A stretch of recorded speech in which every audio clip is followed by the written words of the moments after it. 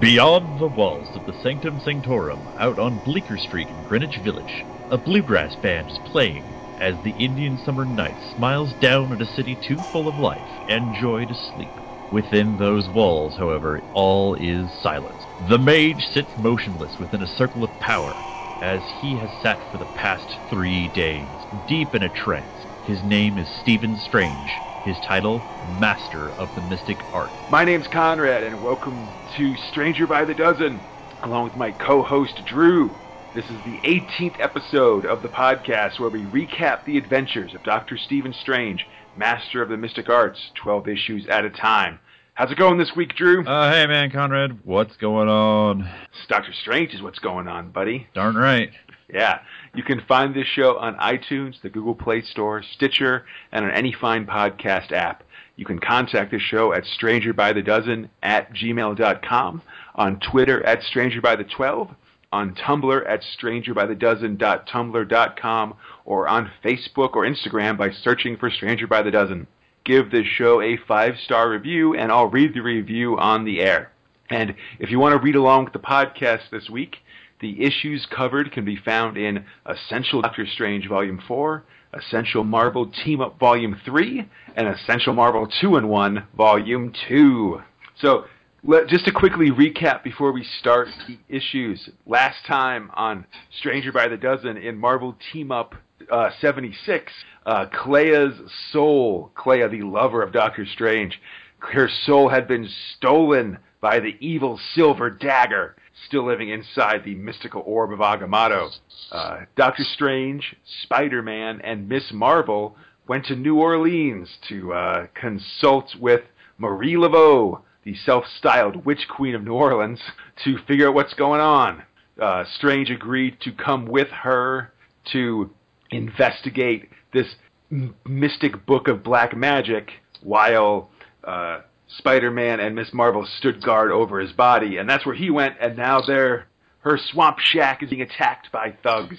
Oh, it's real bad. Super bad. Yeah. And so that takes us to Marvel Team-Up 77 from January 1979. If I'm to live, my love must die.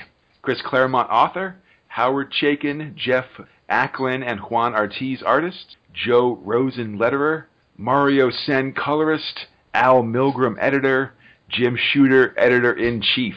So there's basically 2 stories going on at once in the course of this comic.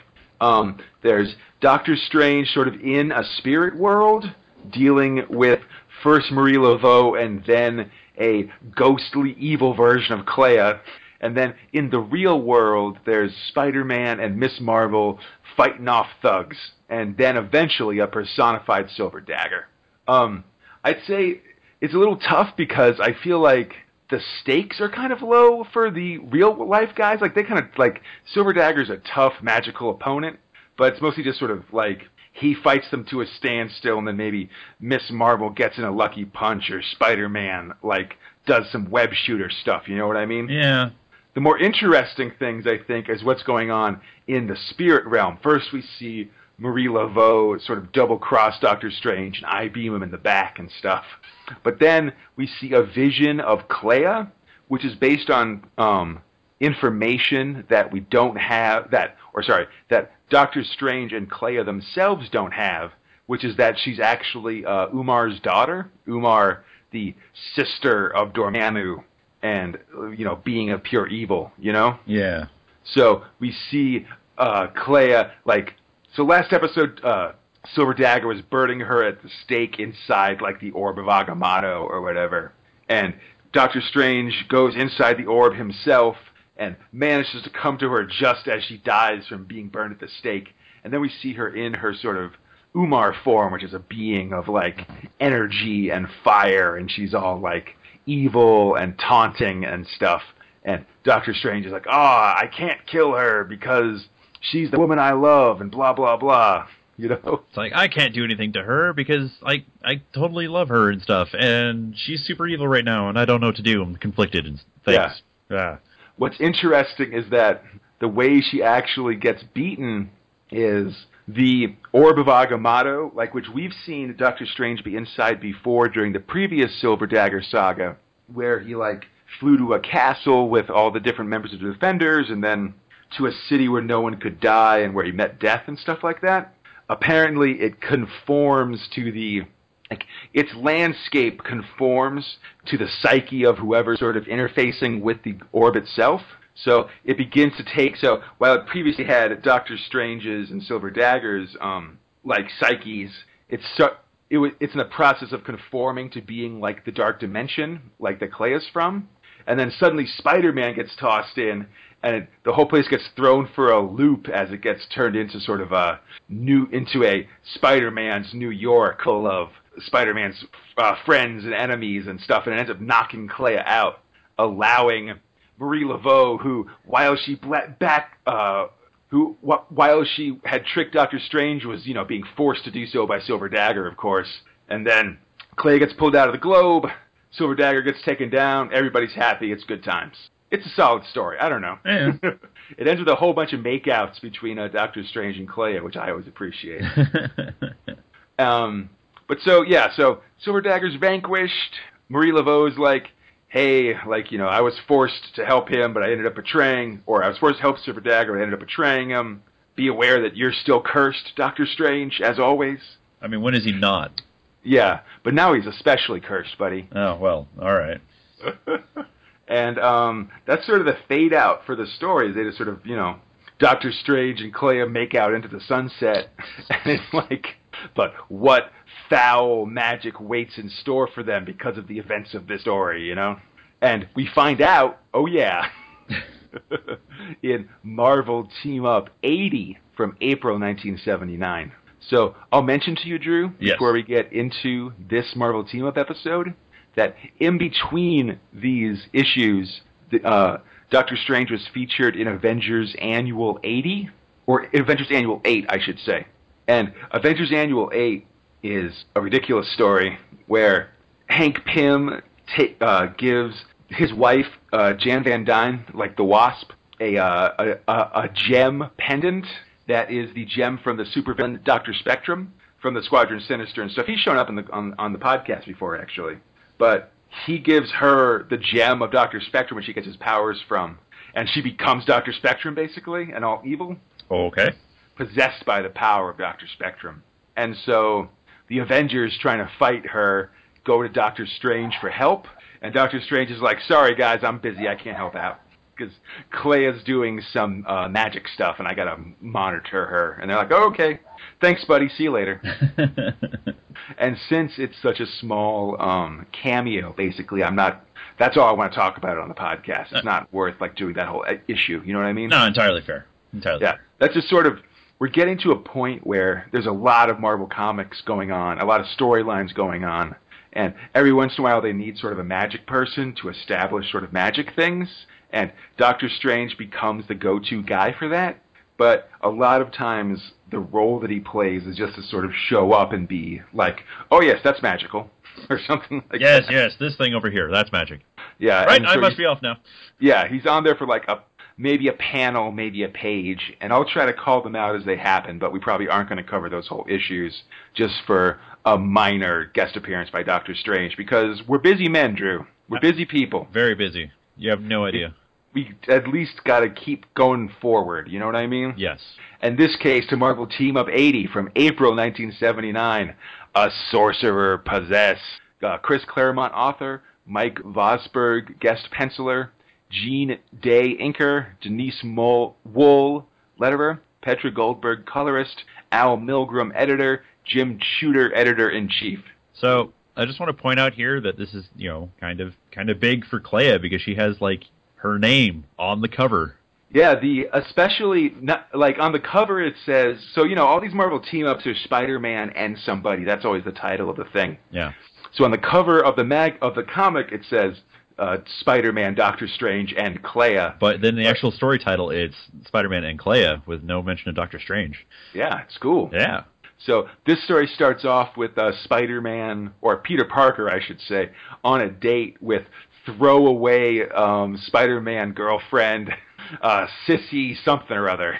It doesn't matter. It doesn't matter. She's, not going to be really important if she's not Mary Jane or Gwen Stacy. Doesn't really matter. Yeah, I think she only shows up in like the 4 or like in 3 or 4 Marvel team up comics that Chris Claremont drew, just to kind of be, so that there is a lady for Peter Parker, but not so that it messes up with the established. Sissy Underwood, that's her name. Sure. Yeah, so they're walking through Central Park, blah blah blah, when suddenly they're attacked by a werewolf. Oh, no! God. Oh, it's terrible.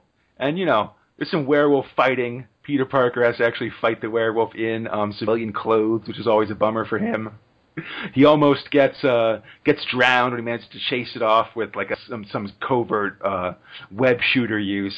And he sees that the werewolf has left something behind. Amulet of Doctor Strange. But the what? What can it mean? After taking Sissy to the hospital to deal with her werewolf wounds, Peter Parker in Spider-Man garb goes to the Sanctum Sanctorum and like knocks on the door. Clea answers, and he's like, "Hey, is the doc missing his amulet? Is he around?" And she's like, "No, he's not around. I can't talk." And she slams the door in his face, which is not suspicious at all. No.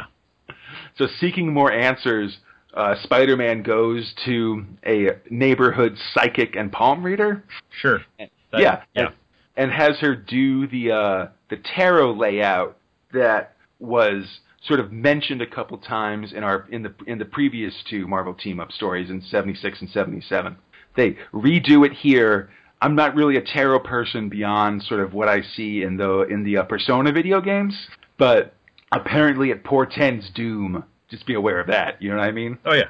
So after coming back from the tarot folks, Doctor Strange, or Spider-Man sees Doctor Strange walking down the street into the Sanctum Sanctorum, and Spider-Man sort of spies on her a little bit, and Doctor Strange is being a huge jerk. Yeah, what the heck is up with this? He backhands Clea and like shouts silence and stuff, which is pretty un-Doctor Strangey, honestly. Yeah.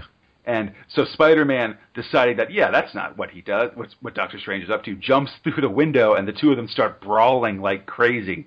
And after finally Spider-Man knocks out Doctor Strange, because Doctor Strange, while having some martial arts ability, is too angry to cast spells, and no match for a seasoned brawler, Spider-Man, gets knocked out, and Clea does like a mystic scan on him. Doctor Strange is a werewolf. What? I didn't see that coming. Bad. I didn't see that coming. I mean, I didn't see it coming. It's weird, right? Yeah, no, it's weird.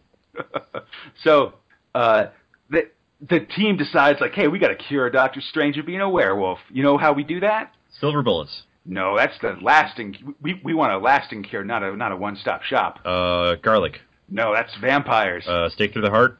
Look, the answer is you put them on a plane to Tibet, where some llamas will deal with them. They'll take them to a llama street. That doesn't seem like the right thing to do here. Yeah, it actually ends up real bad. They put him on a plane to Tibet with Wong and Spider-Man. Doctor Strange turns into a werewolf aboard the plane, and the whole plane blows up, although no one's actually hurt, but it's still bad. But as Doctor Strange, in werewolf form, walks off into the night on one side of the plane, and Spider-Man hustles the staff and people and everyone else aboard the plane to safety from the other side of the plane, a mysterious visitor arrives at the Sanctum Sanctorum. It's Satana, the Devil's daughter. Also, not a fan of T-shirts that cover your mid area, and fan of crazy eyebrow styles. So Satana's a redhead. She's a lady. Oh yeah. She's got kind of shoulder-length hair. She's got eyebrows that go from her head basically into her hair. Like, she's got crazy horn eyebrows, basically. But the most important thing that you see right away is that she wears sort of a burgundy jumpsuit with a big hole in the middle. It's really weird. Like, it's just like, hey, here's the sides of my boobs and my belly button. Oh, yeah. All right, whatever. But she's come to help Doctor Strange, or, if he's already tasted human blood, to kill him. It's tough. And that takes us to Marvel Team Up 81 from June 1979.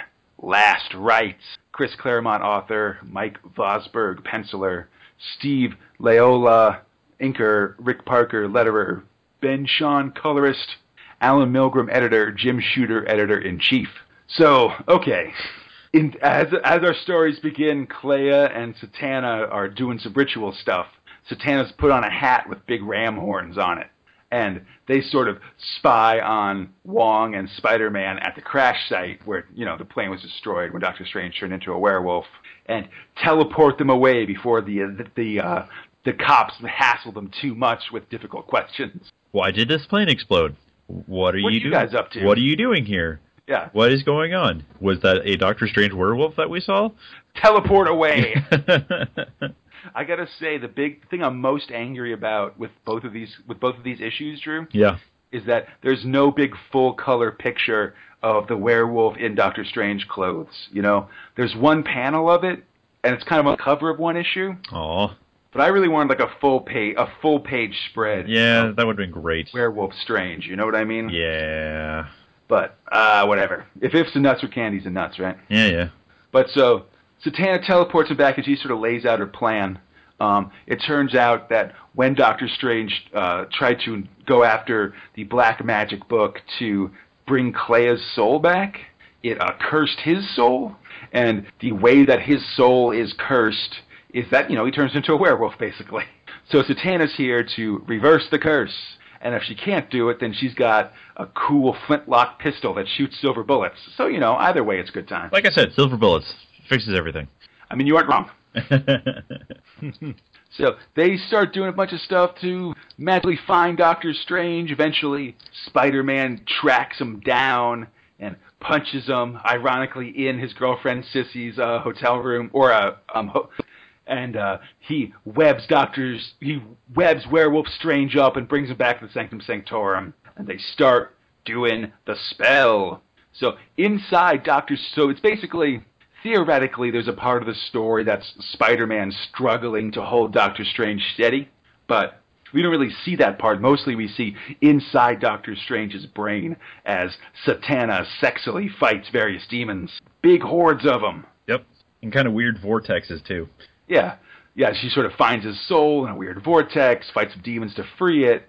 His soul is free, but she's got to make sure that the demons are finally cut down forever. And to do it, she releases the Basilisk, the crazy uber demon, inside her soul. It's sort of Satana mythos stuff. Right.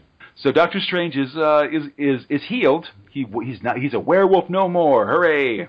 But what happened to Satana? The terrible cost is that Satana has died. Oh, no! Yeah, it's sad, buddy. But it was apparently a long time coming. Like, people were feeling like parents groups weren't very happy with having a sexy lady that is explicitly satanic and stuff. Like, they got letters. And Jim Shooter sort of comes in and is like, all right, let's sort of de-Satan Marvel a little bit. How are we going to de-Satan it? Well, I think step one is getting rid of this character named Satana. Just name Satana. Well, I mean, it really depends on how much of Satan they want to take out of it. And if they want to keep things Satan-ish, they got that covered. Exactly, but that's not what Satana's about. She's not Satanish. She's Satan. She's Satan. That's a key difference. Also, I think, honestly, part of me just thinks her costume is a little risque for 1979 or something like that. Yeah, I'm actually a little surprised to see it, but then again, such things exist like the Power Girl boob window, so whatever. Yeah, but I mean, the boob window at least sort of is just the boobs. The fact that it sort of goes, it's open from her collarbone to below her belly button is pretty, suggestive, you know what I mean? Yeah, I guess so. This is honestly the kind of character, in the end of the episode last week, I said that it was this is until the Goblin Queen from X-Men Inferno, who has a very similar costume and stuff, but that's not till the late 80s, Right. I think it's ahead of her time in terms of sort of suggestiveness, if you take my meaning. Yeah. All right, so let's move on to Marvel 2-in-1, number 49 from March 1977. Drew, you remember Marvel 2-in-1 is like Marvel Team Up, but instead of Spider-Man, it's the Thing, right? Right. It's kind of like the old Strange Tales. Yeah, like the first half of Strange Tales, where there'd be a Thing, Johnny Storm story. Yeah. Exactly, but more guest hosts. So this one is The Curse of Crawlinswood. Mary Jo Duffy, writer, Alan Kupperberg and Gene Day, artists, Mike Higgins, letterer, Carl Gafford, colorist, Roger Stern, editor, Jim Shooter, editor-in-chief. So this story's kind of quick, I think, because it's got a lot of atmospheric stuff, but the story itself is pretty simple. The Thing has decided to go for a fishing holiday someplace on the coast somewhere. He doesn't catch any fish, which is a bummer in this old New England town. So he goes to the local inn to sort of just call it a night. And as he does, he meets both a beautiful lady and he thinks he sees Doctor Strange, but Doctor Strange doesn't really talk to him. He just sort of goes into the hotel. So the hotel itself is hella creepy. There's a lot of like reflections of window panes onto people's faces and things like that. Yeah, it's all spooky. Yeah, and super spooky when the Thing is sort of enjoying his tea at night and hears the screaming voice of the blonde lady, Janie, and he's so ready to save her that he just jams right through the wall of the inn, leaving a thing-sized hole behind him, basically. I wonder how many problems he has with like random property damage for these kind of things. I mean, I definitely think that there's like, I think they've actually explicitly said that there's like a Fantastic Four insurance fund. Yeah. That's just for property damage that they're explicitly linked to, you know? All right, that's fair. Luckily, they're hella rich from the few inventions Reed Richards deigns to share with the rest of us, instead of just using them to make like flying cars for himself and stuff. Well, that's because Reed Richards is a jerk, but that's another story. Hey, exactly. So the Thing bashes through the wall, tries to save Janie, but it turns out it's just some driftwood, and everybody kind of goes to sleep. Meanwhile, Doctor Strange reflects on the past of this town, where some old necromancer years and years ago died when a sailing ship went down. But before he did, he enchanted like a ship hand, a guy on the ship, named Chemo, with a magic ruby thing. And the two of them have been sort of haunting this area ever since, and Doctor Strange is here to finally settle their hash, because the stars are in alignment, and it gives the bad guys a unique opportunity to, like, you know, come to Earth and stuff. As we see moments later, when Janie puts out her cat for the night, and ramming through the wall comes the necromantically preserved body of that dude, of that ship hand Chemo. Oh, man.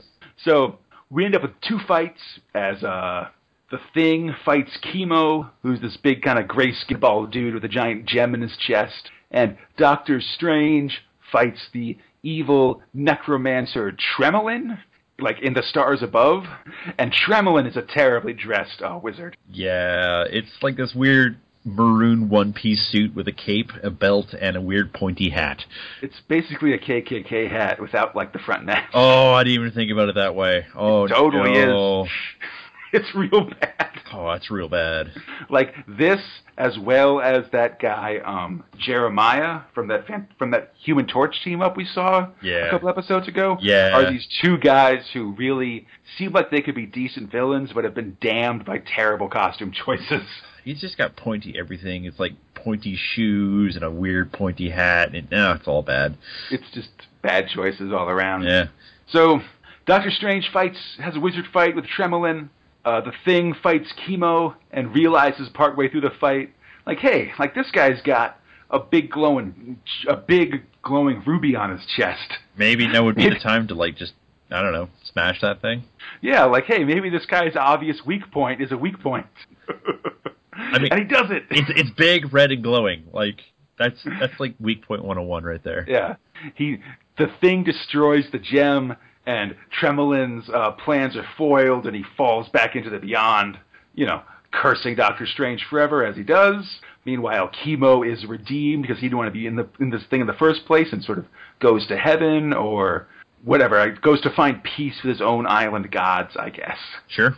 And Doctor Strange is like, hey, good times, Ben Grimm. Like, we teamed up, and I totally didn't exchange words with you once this whole story. I didn't talk to you once, and we totally did a thing. And the Thing's like, okay, I guess. This is just my life now, I suppose. Whatever. You know. Yeah. But now we start the big chunk of our story, Drew. Like, that was fun. That was a third of the show. The rest of the show is going to be this big Doctor Strange storyline. Yeah. Yeah, I'm pretty excited about it, actually. We start with Doctor Strange 38 from December 1979. Eye of the Beholder, Chris Claremont Vision, G. Colin Shape, Dan Green Form, Tom Orzechowski Sound, Bob Sharon Hugh, Joe Duffy and Alan Milgram View, Jim Shooter Judgment. I see what they did there. I like alternate credits, man. It's cool. So this issue starts with Doctor Strange sort of reflecting on the story from last week's episode.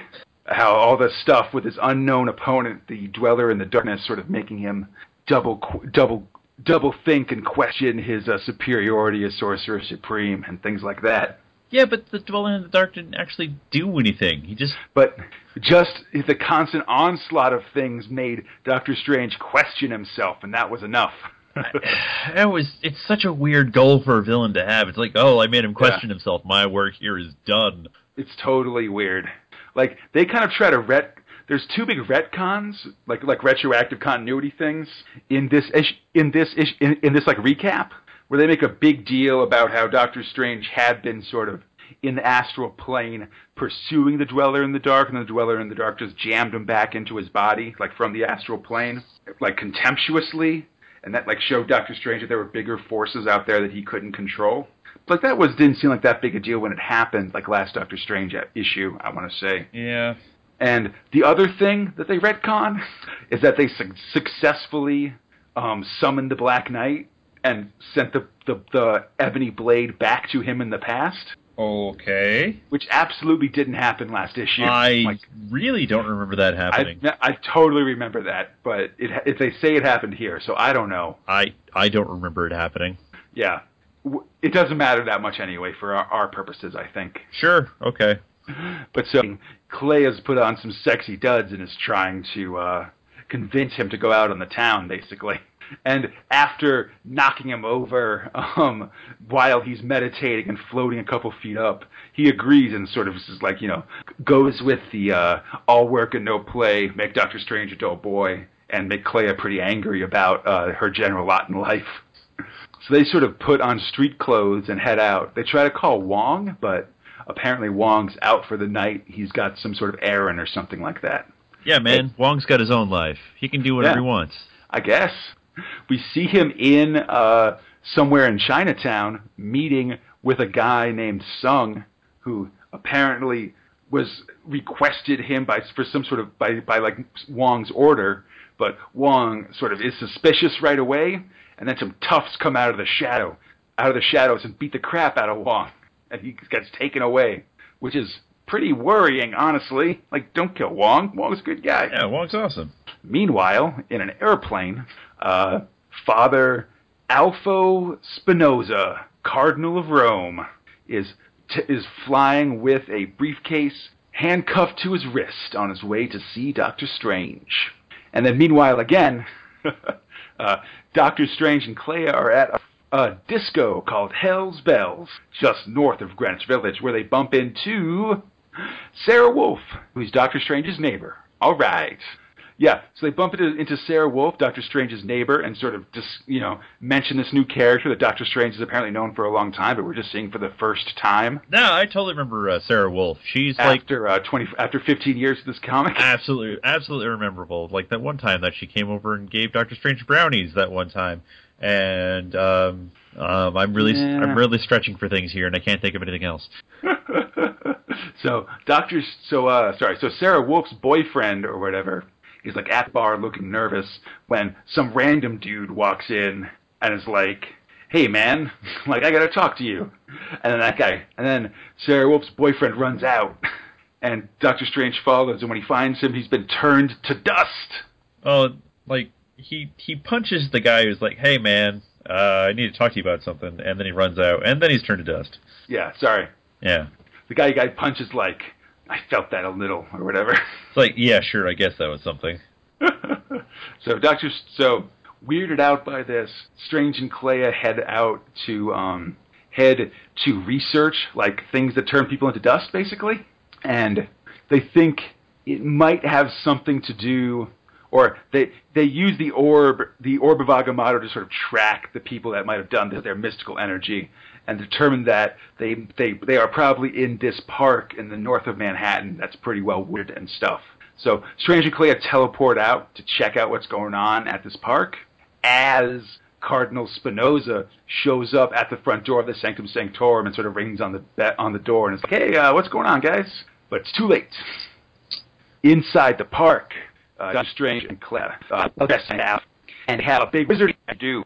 But it turns out that the mysterious couple, Sure. that sort of talk to themselves as brother and sister, are they're like have weird nature magic that Doctor Strange doesn't quite know what to do with. Like he doesn't know how to defend against it. He can't really see it coming or anything like that. So in the end, he goes with a good old-fashioned, like the blinding rays of truth will probably work on these guys. It works on most things. Yes, I have Agamotto it. And when he does, the couple reveals their true form. It's real cool. It's like weird owl snake things. Yeah, they're eye killers from Native American myth. It's like part owl, part snake, part like... Maybe like lion, like they have like lion arms? Yeah, basically? they have like lion arms. Yeah. It's very Chimera. Let's just go... Totally. Just go with that Chimera. Yeah. And so once they're revealed, Doctor Strange is able to banish them using a sweet spell from the bitter blazing land. May the Palatine raise their hand. May their flames now leap and hiss. Open wide a great abyss. That's some good AABB rhyming there. I appreciate it. Yeah. And he seals them in this big hole in the ground, then closes it over. And they're like, "Whatever, man, you're stupid," and laugh at him. But, the threat seems to be addressed. Good times. Clea and Doctor Strange return back to the Sanctum Sanctorum, where Cardinal Spinoza is waiting for them. He sort of let himself in, because Wong isn't there. And he shows them something worrying from the Vatican archives. What could it be? They were robbed recently, and there's a photograph of the intruder. Who was it? I need to know. Baron Mordo. Oh, no. Dun, dun, dun. Which takes us to Doctor Strange 39 from February 1980, The Old Dark House. I just want to... really quickly, the cover on this one is pretty awesome. Oh, yeah, it's Doctor Strange tied to like a medical table as skeletal doctors prepare to do surgery on him, as more skeletons look on from like the observer floor above. It's pretty rad. It's dope. So, The Old Dark House. Chris Claremont words, Gene Colan pencils, Dan Green inks, Tom Orzechowski letterer, Ben Sean colors, Joe Duffy, and Alan Milgram editors, Jim Shooter editor-in-chief. So this story ends. So this issue begins with something that I don't think is actually true from what we've seen. Like Doctor Strange seems to still have Baron Mordo comatose in like a room in the Sanctum Sanctorum. Yeah, when did that happen? Well, he had been there previously after the fight with Sissineg when the world was remade, and second right. Sissineg kind of blew his mind. No, wait, no. Yeah, he blew his mind, and then right. Baron Mordo had sort of been comatose in there for a while. But the thing is that then when like Eternity came back, and Doctor Strange fought those four faces of himself, like during that one, Baron Mordo sort of came alive and went and fought. He fought Doctor Strange after Doctor Strange bested his superhero version of himself, basically. Yeah, that super rad superhero version with the awesome blue suit. Yeah, and then Eternity, destroyed the Earth and remade it again. That was like the fifth time, I believe. But we didn't really see what happened to Mordo sort of afterwards, or like what had happened to him in the aftermath of that remaking of the Earth. So then Mordo's just been kind of comatose in Doctor Strange's parlor this entire time? I guess that part never really happened. So Mordo has been like in Doctor Strange's study for maybe like 3 years or something. That's not weird at all. Like, I don't know how long, like when the last issue I forget when the Sissineg issue was on the top of my head, but he's been there for a long time. Because, I know I just have comatose dudes just hanging out in my parlor. You're like a magic. You're not a magic guy, man. He's got a different standard of whatever's. You know what I mean? Sure, whatever. I guess. I don't know. Yes, sir. So Sissenegg was in January '74 in Doctor Strange's parlor for maybe five real life years. Well, Just comatose, chilling. I'm just going to throw this in here, and I'm just going to say, or has he? Yeah, that's true, because they check out the body, and it turns out that it's actually an illusion. Yeah, and Doctor Strange has to curse himself for a novice yet again for not, like, bopping Mordo on the forehead periodically just to make sure he's still there. Like, seriously, a once-a-year check-in? I mean, wouldn't that be just, like, cathartic, being, like, coming in and saying, oh, hey, what's up, Mordo, you idiot? Bop. Nah. So, the plan is clear, all right? Doctor Strange and Spinoza will head to Paris to search for Baron Mordo. Meanwhile, Clea will stay in New York to figure out what's going on with Wong. Seems reasonable, right? Yeah, totally. Okay, let's follow Clea first. All right. She heads to Chinatown herself to try to hunt down Wong. She tries to find the Mr. Sung guy that Wong talked to when he was jumped by thugs, and he doesn't seem very forthcoming. But when Clea leaves his office, she finds herself being pursued by the spirit ninjas of Dormammu. Oh, yeah, ghost ninjas. Man, the spirit ninjas really take me back, actually. It's been a while. The last time we saw these guys was when Doctor Strange was on the run from Dormammu back in, like, the Strange Tales days. Yeah, that was way back when, like, you know, So there's a now lot Clea's more. on the run again. Yeah, when there's a lot more And around as she runs, world. she bumps into, hey, Sarah Wolf, small town, you know? Sarah Wolf, Doctor Strange's neighbor. Sure. So Sarah calls a taxi for Clea, and the two of them go flying back to Sanctum Sanctorum to try to figure out what's going on. Meanwhile, Doctor Strange and Spinoza go to investigate a house in Paris where there's a Mordo sighting, and as they do, oh crap, Spinoza's instantly turned to dust. It's real bad. What is going on? Dusty grave. Dr. Strange gets hit in the back of the head by like a candlestick, and all goes black. So, Dr. Strange is knocked out. Yes. We go back to the Sanctum Sanctorum, where as Dormammu spirit ninjas hang out outside the window, Clea does some more scrying to find Wong, and she successfully manages to find him somewhere upstate. But then she gets knocked out of the Eye of Agamotto because its power is too great for her. But she thinks she can track him down if she heads out, but obviously she's on the run from these spirit ninjas too that are observing her. So there's only one thing to do, Drew. What's that? That's she and Sarah are going to swap appearances. Good times. Okay. Which involves them also literally changing clothes, apparently. Wait. What? Yep. So Sarah Wolf, so Clea, in the guise of Sarah Wolf, walks out the front door of the Sanctum Sanctorum as Clea stays inside under the watchful eyes of these dang spirit ninjas. Meanwhile, again, Doctor Strange wakes up on an operating table, being operated on by ghouls. He's like, and feeling real, and in a lot of trouble, but he manages to escape by using his cloak of levitation. All right, to another room where he confronts Hippocrates. What? Isn't that guy supposed to be, like, dead? Super dead. Yeah. I mean, he's the patron saint and inventor of modern medicine, some kind of ancient Greek guys. But instead, it ends up with, like, Doctor Strange and Hippocrates having a big wizard fight. Sure. Which then sends Doctor Strange spiraling into another world, into, like, one of the bars that he was a drunk at after he had hurt his hands in his accident and before he became Sorcerer Supreme. This is like a... He lies... Oh, go ahead. This is like a world tour of, like, you know, the crappy times in Doctor Strange's life. Yeah, it's really like just a world tour of the recap of the Doctor Strange story, you know? Though it's all weird and mystical, so like when he's drunk lying in the gutter, it's like Clea and Mordo that stand over him and like throw dollar bills at him to buy another bottle, you know? Haha! Go buy another one, drunkie. Exactly. So then we cut once more to Doctor Strange in an operating table in his, in his surgeon scrubs trying to do a surgery. But his hands are shaking. He can't perform it. Even as everyone in the operating room is like, Operate. Operate. Operate. Operate. Operate. Operate.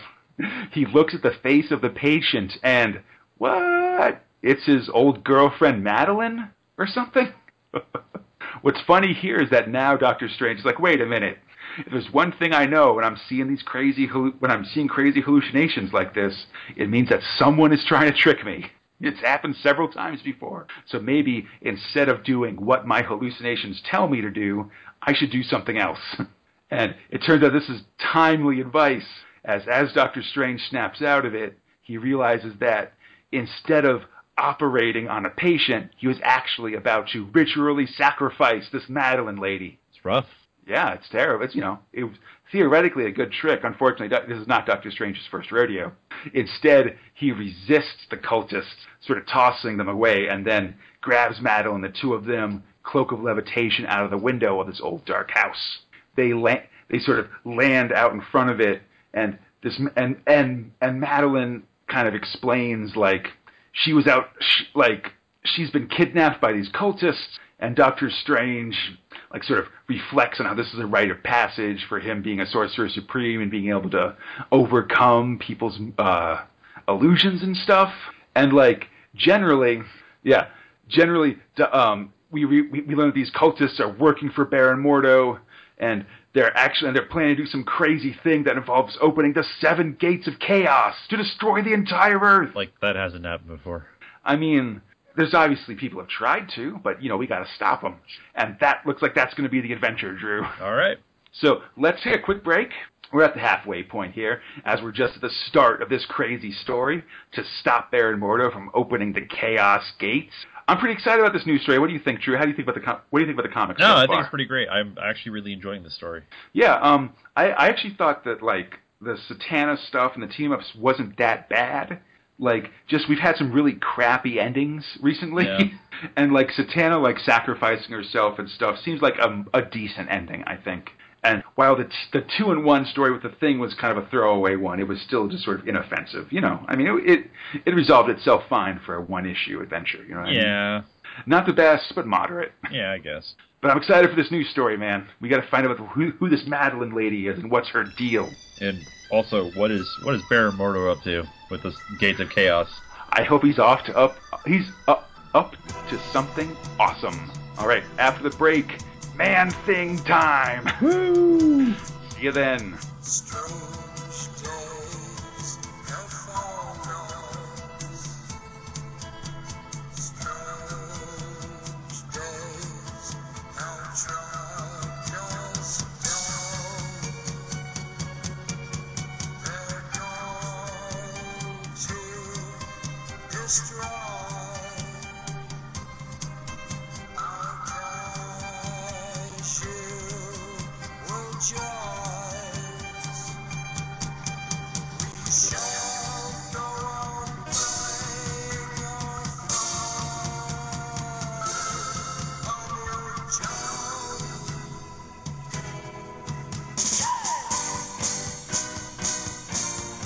I'm Conrad, that's Drew, and we are Stranger by the Dozen. So let's go to Doctor Strange number 40 from April 1980. Dawn of Words, Gene Colan pencils, Dan Green and Ricardo Villamonte inks, Mark Rogan letterer, Bob Sharon colors, Joe Duffy editor, Alan Milgram consulting editor, Jim Shooter editor-in-chief. So, Doctor Strange has hunted down the man behind the cultists last issue. And it's Lord Fife, who you might remember as like one of the wizards that was sort of Doctor Strange's house guest for a bunch of issues, but that didn't really do anything. I kind of remember him, but not really. Yeah, they didn't do that. Him and Rama Khalif were these two wizards that were part of a group that came to kind of help out when Dormammu came back a long time ago. But Doctor Strange just sort of constantly spent time they were useful for sort of explaining what the problem was, but then he'd always blow them off when it was time for actual wizarding to be done, Yes. And so eventually the two of them left like a couple issues ago, and now it looks like Fife has sold his soul to Dormammu. Or not to Dormammu, to Mordo, which is even worse because Mordo's just some dude. Yeah, he's just some guy. Like, what? Did he come around to your door and say, hey, Some of your soul. Just write your name down on this piece of paper. We'll call it good. Apparently, yes. Terrible. Yeah. So Fife is like, yeah, I'm evil. What of it? Screw you. And we're going to open the 7 gates of chaos, and you can't stop him. And you drool Mordo rules, etc. It's all bad. Yeah, so Fife runs out of his mansion, runs to his car. Dr. Strange gives chase, and as he does, Lord Fife's car goes off the road into the drink. Strange tries to save him, but it's too late. His neck snapped the minute he hit the water, and Fife is dead. Oh no! Who cares? That guy's evil. Yeah, he's a jerk. Whatever.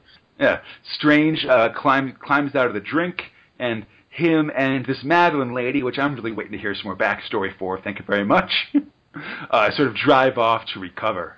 But as they do, Lord Fife comes out of the water, and totally, because his soul is sold to Mordo, Mordo turns him into a big undead bad guy. How unexpected!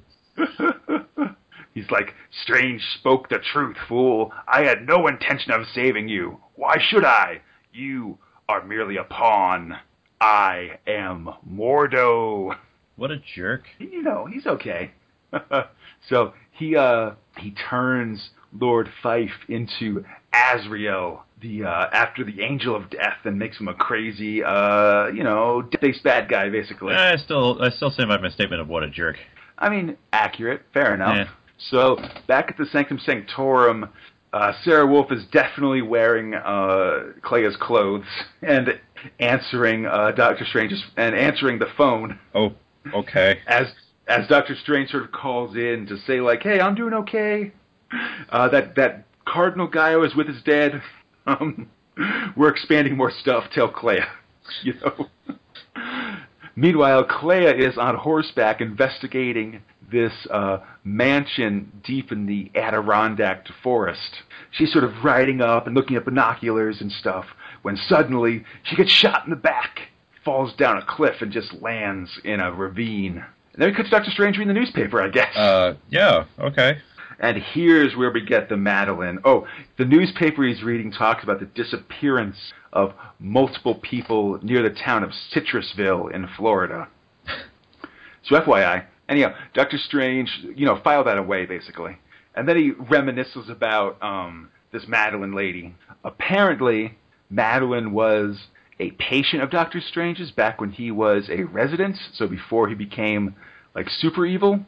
Or not super evil, but super, like, greedy, Before he became, like, the vain and greedy doctor that he was initially. Also pre-mustache, incidentally. But so, he saves her, like, when most people thought they couldn't, thought that, like, the medical procedure would be impossible, and they fall in love, and they date, and he asks her to marry him, and she says, non, Stefan. Because she doesn't like the greedy path that he's going on. So she walks away from him. And now she's back and she's married and she's got kids. And, Dr. Strange still kind of carries a flame for her and she kind of likes him. But they got to focus on these goddamn chaos gates because there's 7 of them. And opening just 2 of them would start undoing God's days of creation, all right? Uh-huh. Like the biblical things, like on the 6th day he created man. Right. So if you open the first gate, it just destroys the weekend, That's real rough. Yeah, but the second one, it destroys the creation of man. And I guess the 5th one destroys, like, animals and stuff. But basically, we don't care about that because we're all dead after the second gate opens. So we got to stop them. And we sort of learn that the way that you open the gates is that you have to sacrifice 13 people with significant mystic ability. And you got to do it in a powerful occult place like Stonehenge or the Xining caves in China or something like that. As Dr. Strange, and then Dr. Strange remembers the newspaper, oh dang, and mentions that, and sees that the multiple disappearances of all these people in the town of Citrusville, which just happens to sit at the edge of the nexus of all realities, a dimensional crossroads. Hey, Drew. Yo. You know who's an important person that came through the nexus of all realities? Who would that be, Conrad? Howard the Duck. Oh, no. But as Doctor Strange puts this together, they're interrupted by Madeline's maid, Colette, who comes in and is like, "Help me, he's after me." And then suddenly she ages to death and turns to powder like the dude in Indiana Jones and the Last Crusade. Cool. Yeah, and behind her is Lord Fife, now Azrael. His touch is death. And as Doctor Strange blasts him, Azrael explains that his powers, that everything that touches him starts to age, and that includes like spells and stuff. So he's effectively immune from everything, because anything that attaches him slowly gets older and weaker and stuff. That must really suck if he wants to eat a sandwich. I mean, you think he's already dead, so he's past that. But you are correct. Also, as he's explaining this, Mordo from long distance conjures the crimson bands of Sidorak around Doctor Strange's cloak of levitation and amulet. So he's got to fight the old-fashioned way. Oh, rough. Yeah, he's casting spells, and actually this is ground zero for a bunch of different spells, like Pall of Darkness, Grave-like Gloom, Enshroud this thing that seeks my doom. Also another solid spell right there. Yeah, it's a pretty good one. It creates like mist and then a bunch of doubles of Doctor Strange and stuff. So basically Strange and Clea go on the run from Azrael. They got to escape him. They don't know what to do. He's closing in on them. And eventually, wearing Mordo's face, Azrael grabs Doctor Strange by the throat and lifts him up. And Doctor Strange suddenly becomes a withered old dude. Oh, no! It's real bad. And that's how we end this issue. Next up, Weep for the Soul of Man. But we ourselves go to... Oh, man. The goddamn Man-Thing. Oh, yeah. Man-Thing Volume 2, Issue 4, from May 1980. And this is one of my favorite kinds of covers, Drew, where it's like Doctor Strange, and in this case Doctor Strange and Man-Thing, but it could be anybody. Two people sort of fighting in the foreground, and then in the background, the big bad guy sort of stands over them laughing with like his hands out, like he's controlling them like puppets and stuff. No, it's classic like superhero versus superhero kind of thing going on here. Yeah, it's pretty cool. So it's Doctor Strange versus the Man-Thing. Man-Thing, Man-Thing Volume 2, Number 4 from May 1980. Death Knell. Chris Claremont author, Don Perlin and Bob Wiacek artist, Joe Costanza letterer, Bob Shawn colorist, Danny O'Neill editor, Jim Shooter editor-in-chief. Hey, so Drew, let's talk about Man-Thing for a second. All right, let's talk about Man-Thing for a second. It's important that you know about your Man-Thing before you get too far into this. Please, educate me. First of all, his name is rife for puns, including the several issues in the 70s of Giant-Sized Man-Thing.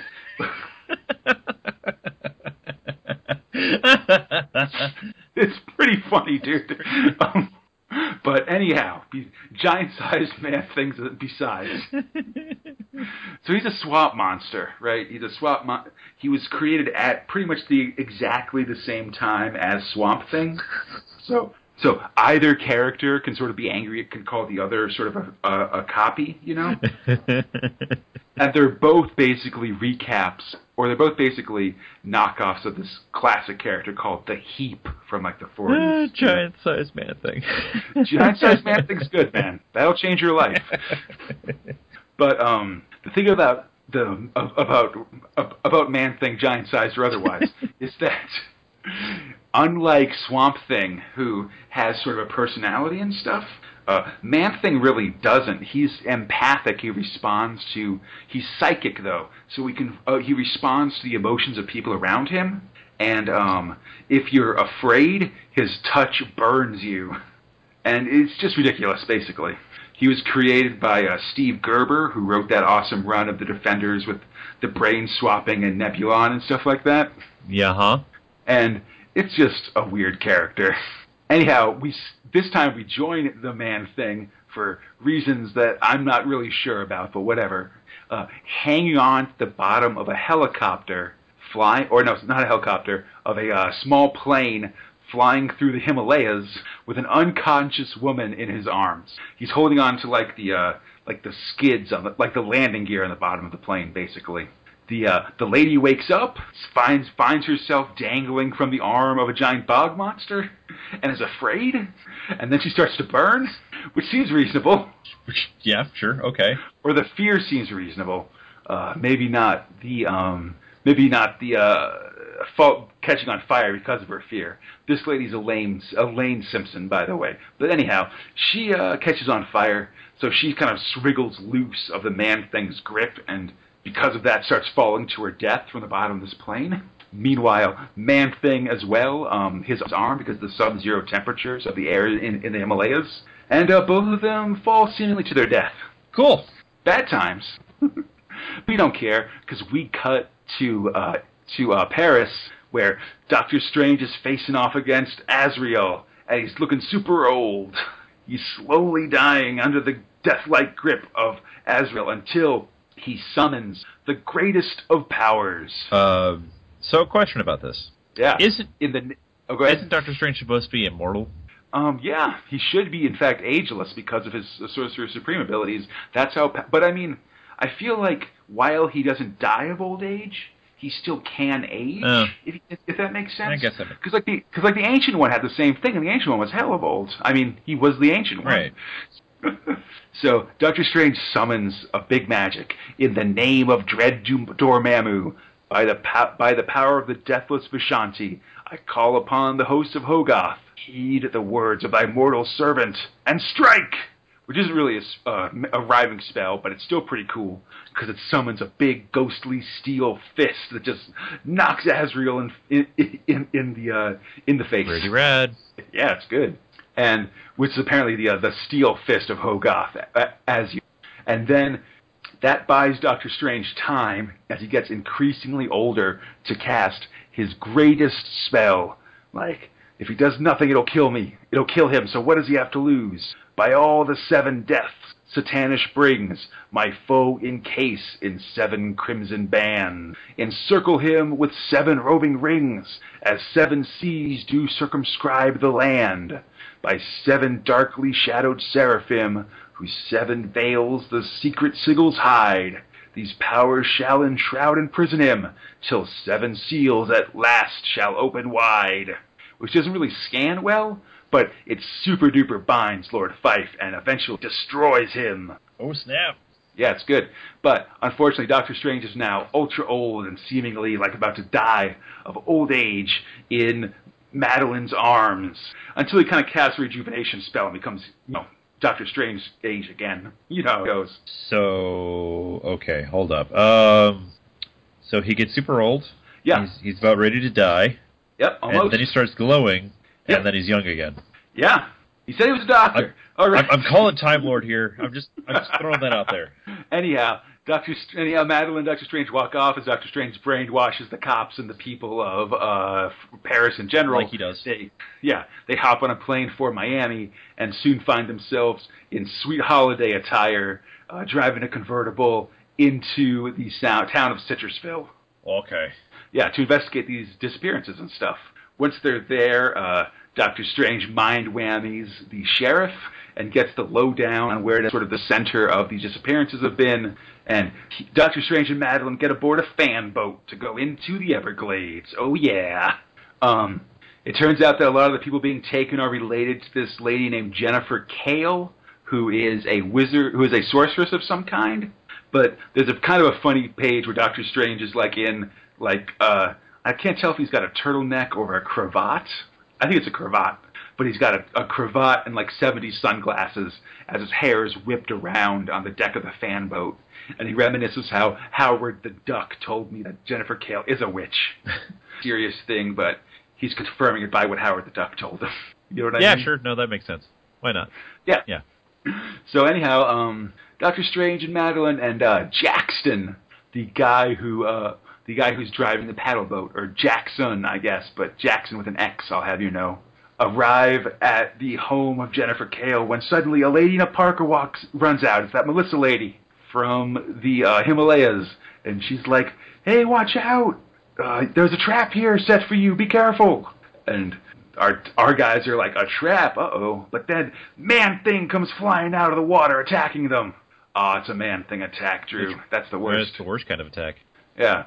So Madeline and Jackson and this Melissa lady go try to get to safety as Doctor Strange takes on the Man-Thing. He sort of heard of the Man-Thing from various sources and assumes it's just kind of a mindless beast that can't really think or strategize. It doesn't have, like, malice in its heart and stuff. But now, man, this Man-Thing is pissed and, like, tries to kill Doc.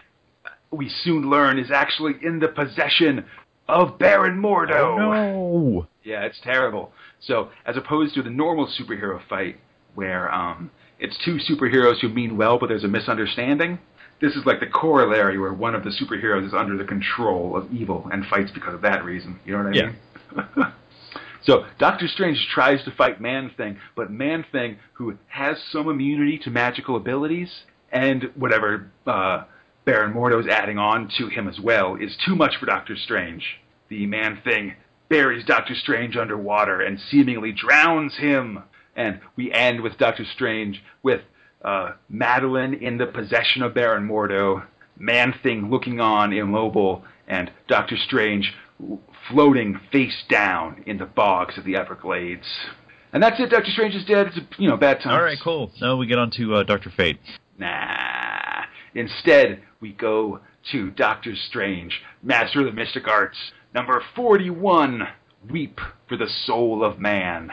Chris Claremont writer, Gene Colan penciler, Dan Green inker, Diana Albers letterer, Ed Hannigan colorist, Joe Duffy editor, Jim Shooter editor-in-chief. And Doctor Strange is totally dead, bro. He's hella dead. Oh yeah, super dead. Floating through space in a very skull-centric part of it. This seems like, very dead things. Yeah. He thinks he sees Clea floating in front of him saying, like, come into the light.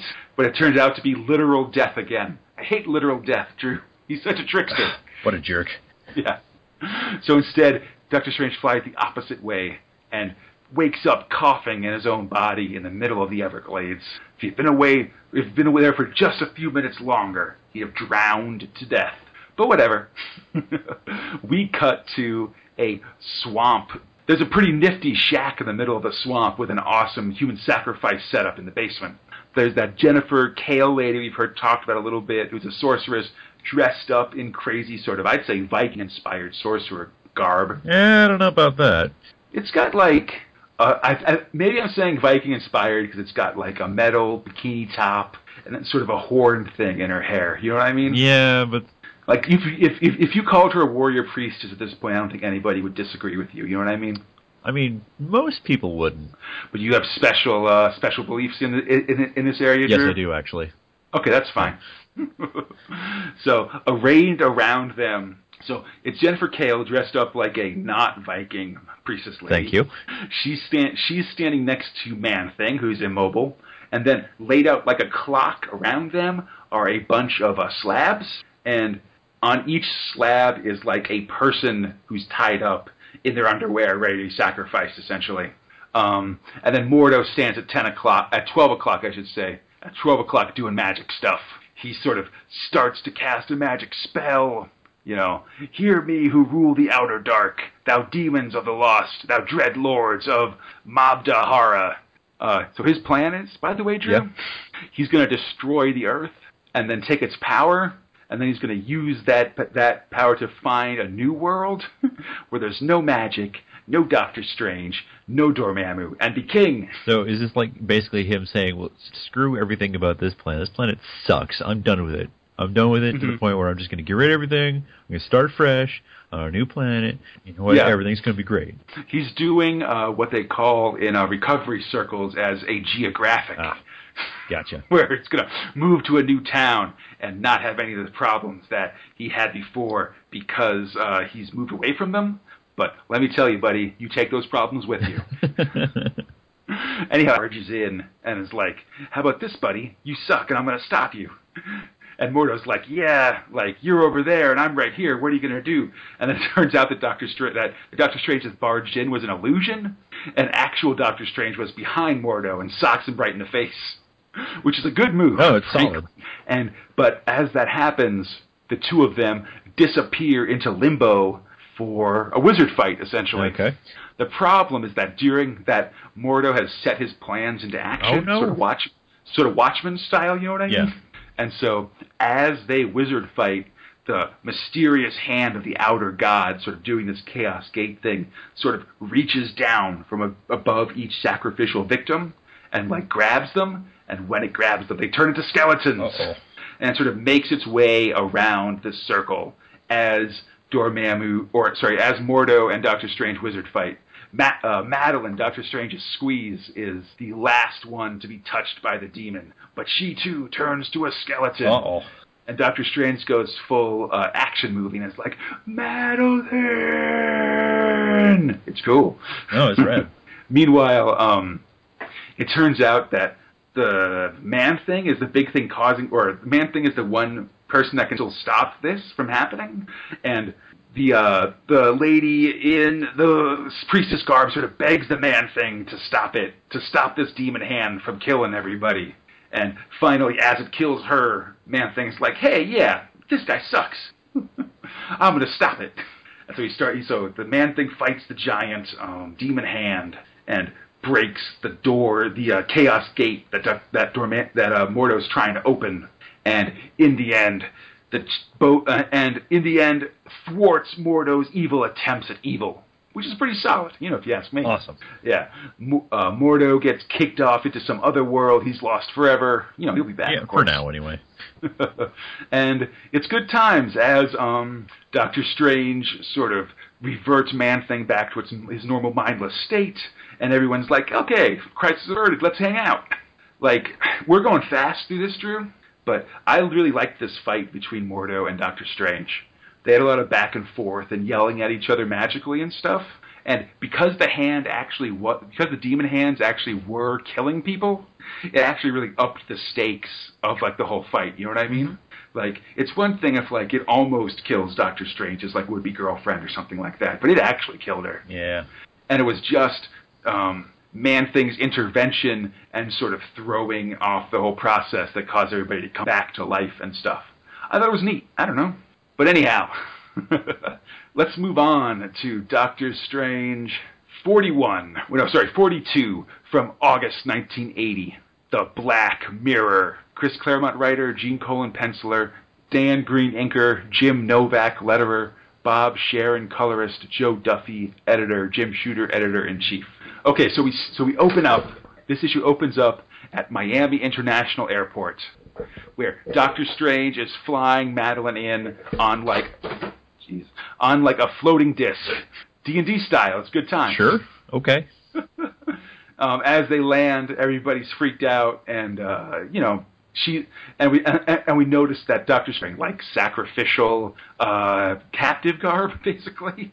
And so Doctor Strange has his usual thing of brainwashing everybody and magically changing their clothes. It's good times. Yeah. Okay. That's fine. So as they walk into the airport and Doctor Strange puts Madeline on a flight to Paris back to her family, we see that he's being observed by some random person, basically. That's like, hey, that's Doctor Strange. I'd better tell Starrett, which is really weird. Like, it's not explained, It's sort of setting up the next storyline, I suppose. Similarly, when Doctor Strange returns back to the Sanctum Sanctorum, there's a guy in the building across the street taking pictures as Doctor Strange gets out of the cab and walks into the sanctum, Inside the sanctum, Doctor Strange finds a bunch of pizza boxes and 2-liter sodas. And Sarah Wolf sleeping on his chair in Clea's clothes. And Doctor Strange is like, what? I don't know. I better just let this be until she wakes up. And when she does wake up, they sort of banter back and forth. Sarah brings Stephen back up to speed with what's been happening on this side of the big storyline and stuff. And she's apparently been tidying up his desk and going through some of his financial business, basically. And it's like, hey man, you're like broke and you're behind in a bunch of bills. Like, what are you gonna do? And Doctor Strange is like, oh really? Like, man, Wong has to keep up on this stuff. Yeah, about that. And he sort of goes to the back parlor, opens up a safe, and it's just full of gold bars, which we'll remember from back in the day that Doctor Strange actually makes using magic. Because he doesn't have to worry about money and stuff, he just magically makes the money. That's the easiest way to do it. So, but like the fact that his bank accounts are emptying out and he's often behind on bills even though he has the money for it is worrying. So Doctor Strange offers Sarah a job as his business manager, basically, like to pay the bills and all that stuff. Mm-hmm. And they sort of cheers on it, and we go to the next scene as Doctor Strange investigates that same house that Clea was looking at when she got shot and like kidnapped, basically, or when she got shot, and then last we saw her lying face down in a ditch. It's rough. Doctor Strange approaches this house, and as he does, there's a crazy, like, out of character for Doctor Strange car chase that ends in him going off the side of the road in a fiery wreck.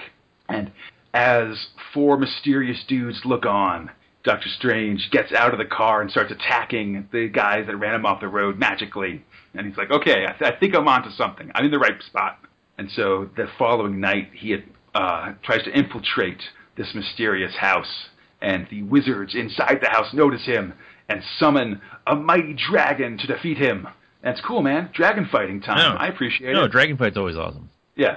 Eventually, Doctor Strange manages to do the thing where, like, he astral projects out of his body, and because of that, the dragon can't hurt him. And then he's sort of at the house using his astral form, which banishes the dragon. So, not the best dragon fight, I'll admit, but it works out okay, I think. And he sees that these wizards are guarding a mysterious dark mirror.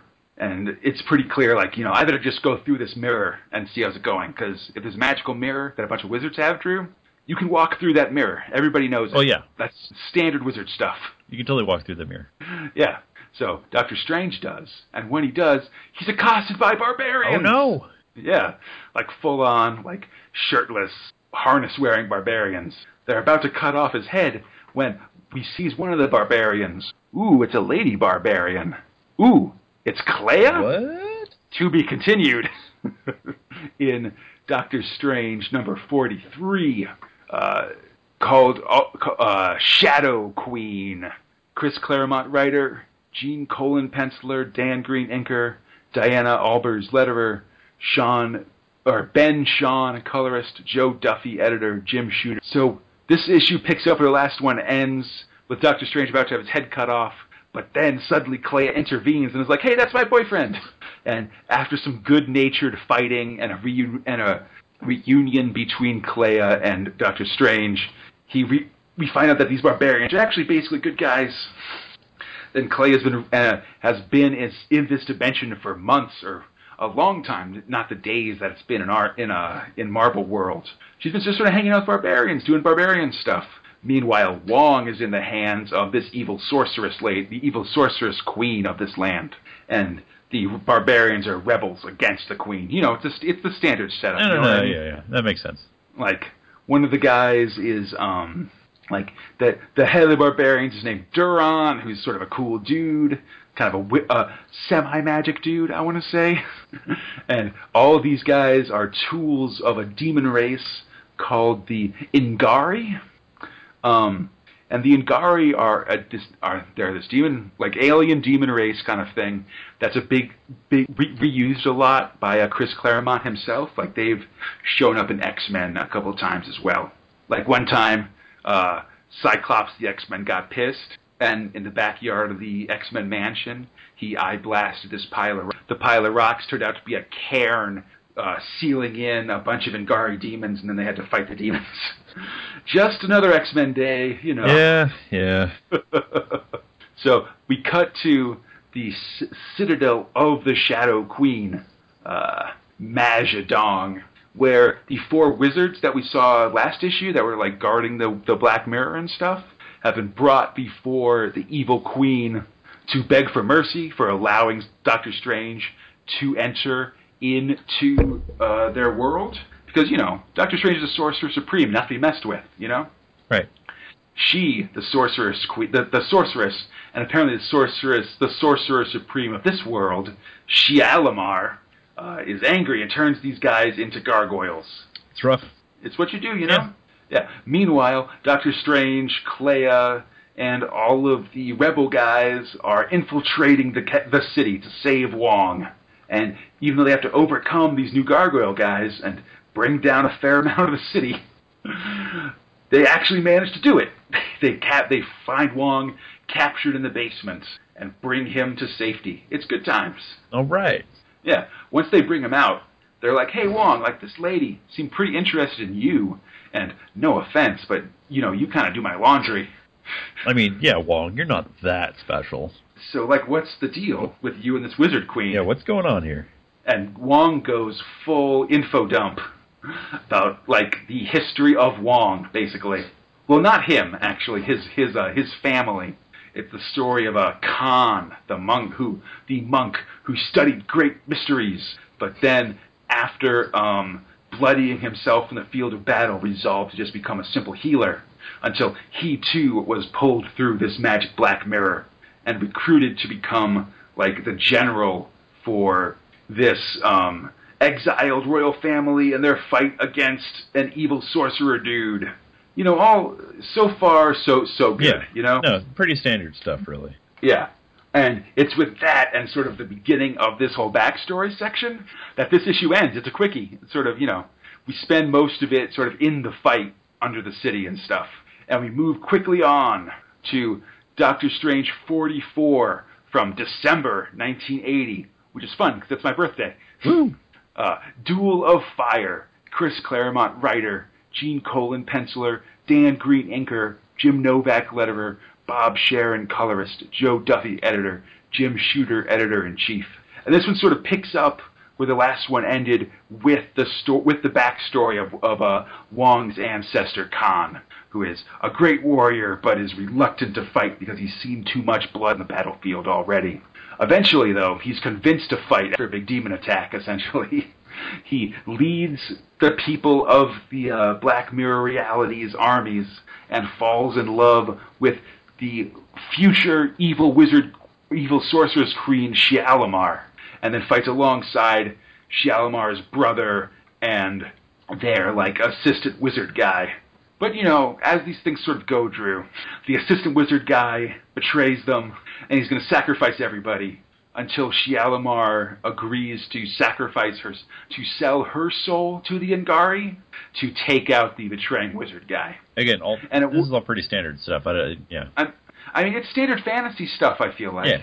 And so now she's evil, but she sort of became evil for a selfless reason. And Wong's ancestor is all upset because now this world has a demon priestess, has a demon sorceress, an immortal demon sorceress for a queen, and it's all his fault, basically. And so, because of that, he managed to escape back to his home world, to our world, and ever since his bloodline has sworn to aid good wizards, ignoring an evil sorceress. Which is why Wong today is Doctor Strange's manservant, because of the ancestral sin of his ancestor, Khan. And yeah. And so the backstory of Wong is explained. Yeah, man. He's laboring under, maybe not a curse, but a need to atone, I guess. Yeah. It's a shame that Duncan isn't here with us today, because he would be enjoying this.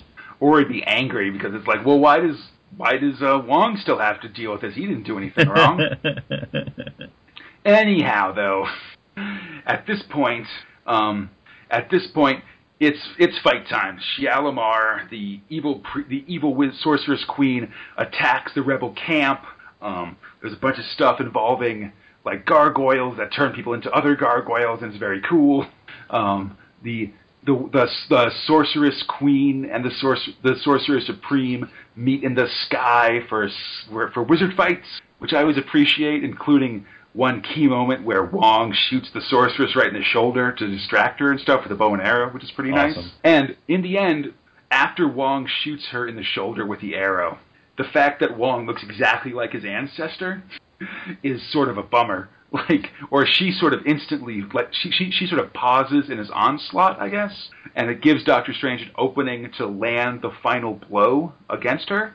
But as it does, Doctor Strange himself is hit by a lightning bolt and absorbs part of the power of the Angari. The sorceress is defeated, but Doctor Strange is in danger of possession himself. Luckily, Clea, a dab hand with the Amulet of Agamotto, manages to free both Doctor Strange and Shialamar of the taint of the Angari. Unfortunately, however, because she's been alive for so long and has taken some mortal blows, Shialamar is in the process of dying in Wong's arms. She wishes that her lover was still with her, and then she too, sacrificing herself, dies in the arms of a loved one. And it's a bummer, but hey, the good guys win, so that's pretty awesome. Yeah, it's like, the good guys win, and this dead woman is in Wong's like embrace, and Doctor Strange and Clay are just kind of in the background making out. Totally. Yeah. So that's it for this week, Drew. Ooh. What'd you think of these issues? Pretty good. I liked them. I feel like the story, the ends of the stories, like, ended in big fights that sort of culminated in people making sacrifices and interesting things happening. They're definitely a big change from last week's issues where things just kind of ended for no reason. Yeah. Or people declared themselves victors despite sort of just minor things happening. Yeah, that really bothered me. Like the ends feel earned. You know what I mean? Yeah, and we also got some solid backstory on Wong. Yeah, I think it's good to learn some more about that guy. He's been kind of in the background, but not really developed for a long time. We're going to see Wong actually grow a lot over the coming Doctor Strange issues. But this is sort of the start of Wong sort of as a character instead of just sort of as someone who gets people tea, I guess. If you'd like to contact the podcast, I'd love to hear from you. You can send me an email at strangerbythedozen@gmail.com or interact with the show on Facebook and Instagram at strangerbythedozen, Twitter at strangerbythe12, that's strangerbythe12, and on Tumblr at strangerbythedozen.tumblr.com. During the week, I'll post a bunch of images and stuff from these issues. Stranger by the Dozen is on iTunes, Stitcher, the Google Play Store, and any other podcasting app. And remember, if you leave a 5-star review on any platform, I'll read it on the show. As always, direct all your problems with Drew to Drew himself on Twitter at Neo of the Dark. I promise nothing but responses of me playing Destiny. That's really all you're going to get. Come back next week and we'll go on the defensive with a 100% Defenders episode. Doctor Strange and the Defenders will take down a rogue superhero in short shorts, fight mystic monsters to take down the evil lunatic. It's a spelling thing. It's hard to hear in the words. Doctor Strange, Hulk, and Namor will travel to a mysterious dimension and fight Birdmen, and the female defenders will fall under the sway of the creepiest villain. Andrew's real gross, guys. Until then, faithful listener, I say, but even as he kisses her, feels her relaxed against him, his thoughts turn to the last card of his tarot layout, the final outcome. It was the Tower, the most ominous card in the deck, portending his complete, utter destruction. He has saved Clea's soul, but in doing so, has possibly lost his own forever. My name is Conrad, and for my co-host Drew, this is Stranger by the Dozen. May the Vishanti guide your path.